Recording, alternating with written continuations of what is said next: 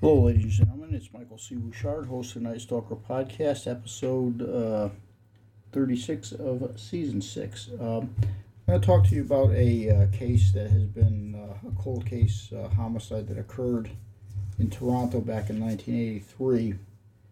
For 40 years, the murder of Susan Tice and Erin Gilmour had been going unsolved, although throughout the case there had been two major suspects. Just last week, a suspect who had initially been a person of interest in the case, Joseph Sutherland of Moosonee, Canada, had been a person of interest for a while. But what I'm going to do is I'm going to let you actually listen to the news clip of where this case has finally been solved. A quick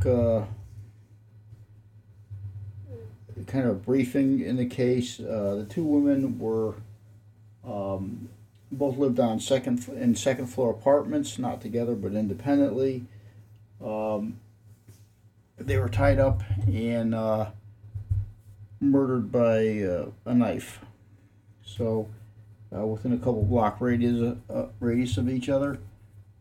It's good to see, like I said, and I have been saying for quite a while, that the advancement in the genealogical DNA is starting to outpace itself. We are getting arrests almost every week now on cold cases that we thought we would never solve. There's quite a few more to go, obviously, but for right now, we're pretty good. So this is a 40-year-old case. I'm going to let you hear the footage of it, and then we can just mark another case down that appeared on this show earlier, probably 2 or 3 seasons ago. Another case solved. The following program contains mature subject matter. Viewer discretion is advised. On this edition of The Fifth Estate, 2 women, 2 lives cut short, and the decades-long hunt to bring their killer to justice. I think to not have answers for such a long time is devastating for a family. We have both leads and suspects in mind, but we can't establish anyone directly responsible at this stage of the investigation. Psychologically, I guess it's there's always a void, and there's always the questions of why did this happen. I think that never ever goes away. We'll take you inside the investigation as police try to crack a cold case. We believe by using the genealogical process that these are the great-grandparents of the person that murdered both Susan Tice and Erin Gilmour. And the news 2 families have waited on for what seemed like a lifetime. The arrest of a suspect. It finally puts a name and a face to someone who, for all of us, has been a ghost. I'm Mark Kelly outside the headquarters of the Toronto Police. Tonight, an investigation the Fifth Estate has been following for years. This is a story of a family seeking justice, police seeking a suspect, and a tiny strand of DNA that unlocked a mystery, tracking down a cold case ghost. This is the Fifth Estate.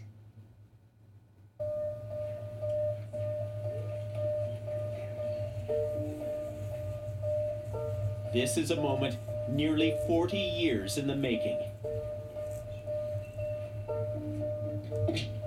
Good morning, everyone, and thank you for joining us. Today we are here to announce that the Toronto Police Service has arrested an individual for the 1983 murders of Erin Gilmour and Susan Tice. Last Thursday, November 24th, this individual was arrested and taken into custody in Moosonee, Ontario, and brought back to Toronto on Friday, November 25th. Joseph George Sutherland, 61 years of age, of Moosonee, has been charged under the 1983 Criminal Code with 2 counts of first-degree murder for the deaths of Erin Gilmour and Susan Tice. Detective Sergeant Steve Smith believes he finally found the missing piece to crack the case. Going through this case, I'll tell you that the only way that this was solved was the advances in science. We're able to use investigative genetic genealogy to narrow down a suspect family, and from there, we were able to narrow down a suspect who is obviously under arrest today. Those advances in science could not come soon enough for Erin Gilmour's brothers, and sadly, too late for their mother. Good morning. The last few days have brought around a full spectrum of emotions, as you can imagine. And this is a day that I and we have been waiting almost an entire lifetime for. In a sense, there's a real relief that someone's been arrested, yet it also brings back so many memories of Erin and her brutal, senseless murder. Our mom, Anna, passed away 2 years ago, and she would have been so relieved that there had been an arrest, and so happy that someone will finally face justice after being anonymous for 39 years. Sutherland has no criminal record, but armed with the suspect's DNA, police are convinced he's their man. He was not in our boxes, as they say. He was not a suspect or a person of interest in this case. If we hadn't utilized this technology, we never would have came to his name. Detective Smith, what was his reaction when police showed up at his door? I think when you commit these crimes, you're just waiting for that knock to come at the door. If I could sense it, it would probably be one of relief that it's finally over.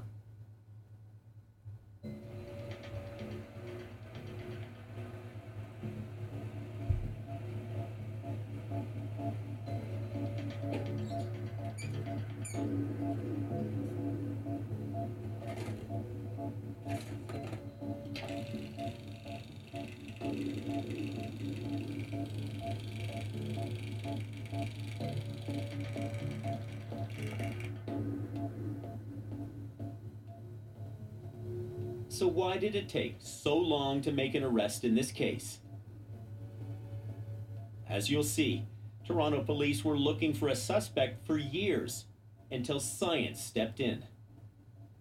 We have over 700 unsolved files, and I started to dig into some of the files that we had, that we knew that we had what we believed to be offender DNA, one of which was the Erin Gilmour file. Very interested to see this film. This is the first time I've seen the actual footage of Erin's murder. The body of Toronto native Erin Gilmour was transferred by police to the city morgue this morning. The blonde part-time model was found by a friend about 9:30 last night, tied up in her bed and stabbed in the back. She was found in her second-floor apartment on Hazelton Avenue, located just above a trendy clothing store where she worked as a clerk. Friends visited the home all day to console family members, and they described Erin as a gorgeous socialite who dressed stylishly and often traveled abroad. Today, family members were too overcome with grief to talk with the media.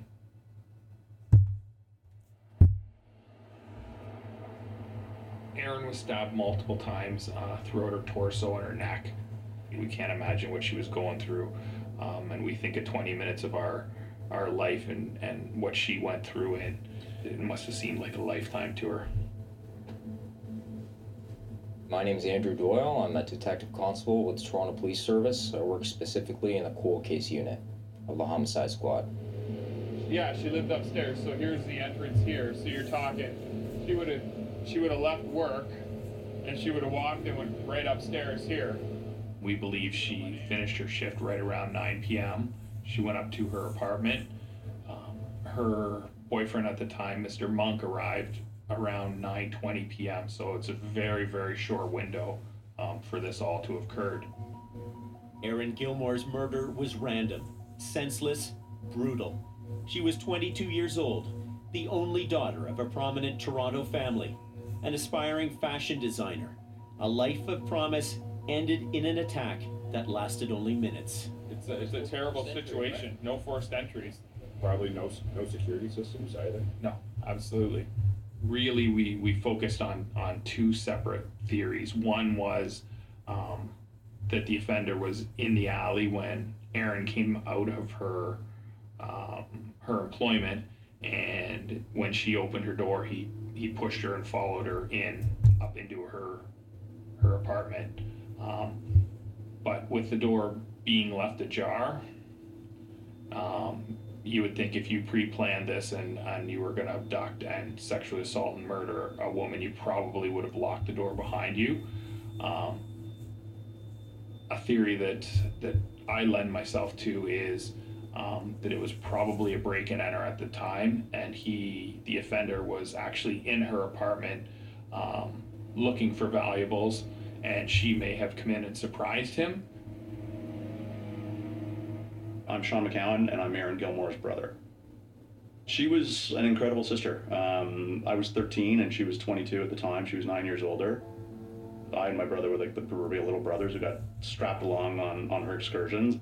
My name's Cale McCowan, and Erin Gilmour was my sister. It's kind of hard to sum up how the presence of my sister, but she was just beautiful and kind and warm, and in her presence you just always felt special.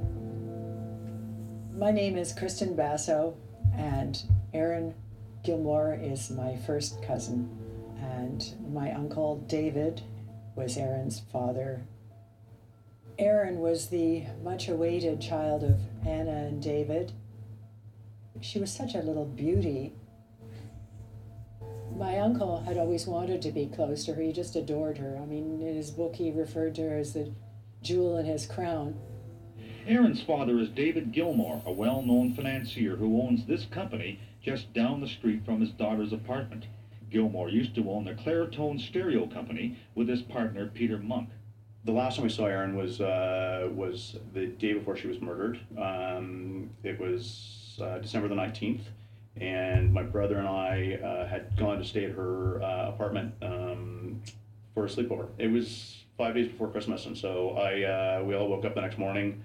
Erin drove my brother Kalen back to my mom's house, and I sort of went off actually to do some Christmas shopping, and we said our goodbyes, and that was the last time I saw her. I remember feeling worried for her and scared and thinking she should have some sort of protection because she was living on her own. The day that Erin was murdered was a horribly cold day.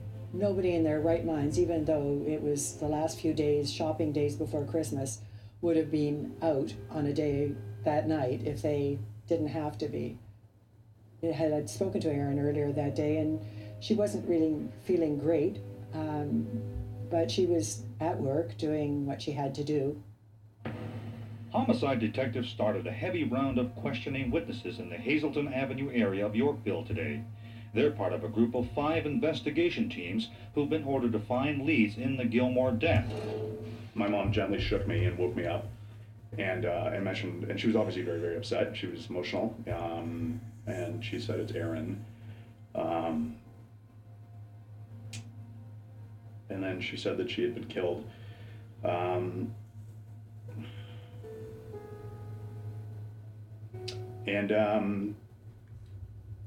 I remember screaming. So there you have it, ladies and gentlemen. After 40 years, Joseph Sutherland has been arrested for the homicide of Susan Tice and Erin Gilmour. You know, nowadays DNA is responsible for solving crimes after crimes after crimes, and hopefully we will start making the testing system a lot faster, because come on, let's face it, we have hundreds of thousands of homicides, disappearances, and unidentified bodies that have been cases solved, people identified in the United States alone. With this, you know, if you did listen to some of the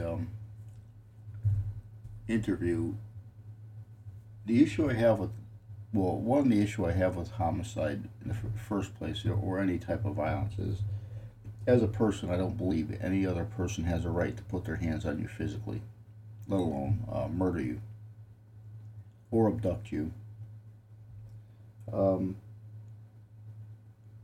You know, the one thought I had, and a lot of people flinch when I say it, but if you think about it in reality and take your emotional concepts out of it, is that if we started taking DNA samples of children when they were born, along with their footprints like they always do, and whatever else they do, within a matter of a couple decades,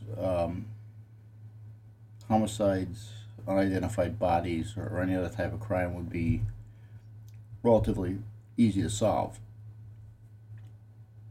Hopefully, in the future, like everything else,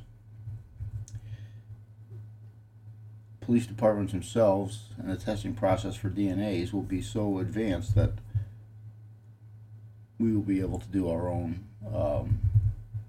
forensic testing within the agencies themselves. Just think of how not only convenient, but how fast we could actually take people into custody, identify people. This is the wave of the future. Now, like I said, you have a lot of people out there jumping around about their Fourth Amendment rights, about DNA, taking DNA samples and this and that, but let's face it, the only people that are concerned with that type of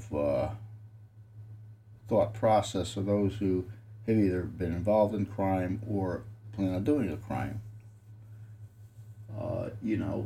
So why would it bother you? I mean, they could take my DNA anytime they want. I'm pretty old. It's probably going to be cutting through dinosaur skin, but why not? Why wouldn't we do that? Why would we be so offended? Why are we so concerned about our rights if we don't plan on doing anything wrong? But with that being said, it's about time.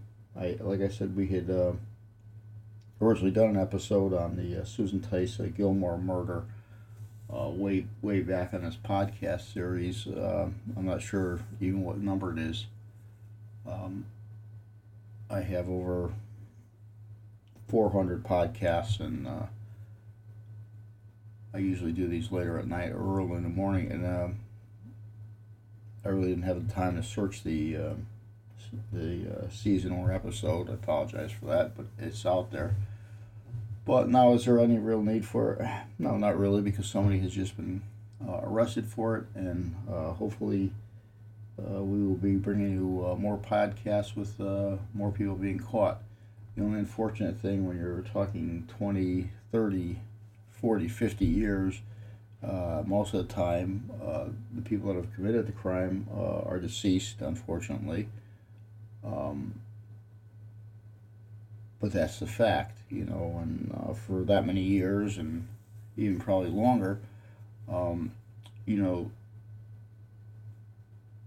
for every person that disappears or is murdered, there's at least 12 victims, family members, friends, that will stay traumatized for the rest of their lives. So, with that being said, you really have to think about now, especially nowadays. And I don't want to stray too far off the fact, but our court system and our criminal, our prison system, they just want to kick people out. Let's take, for instance, the idiot in New York, Alvin Bragg, just letting people go to commit more crimes. This is the problem we've been having over the last 5 years, is everybody wants to, deny everything, cancel everything, but the problem is you can't cancel a homicide. You can't forget a homicide. There's victims of homicides that had the same right as everybody else to live a life, but it was taken from them. So with that being said, I will let you make your own decisions on it, but I am Michael C. Bouchard, host of the Night Stalker podcast. This is Season 6, Episode number 35.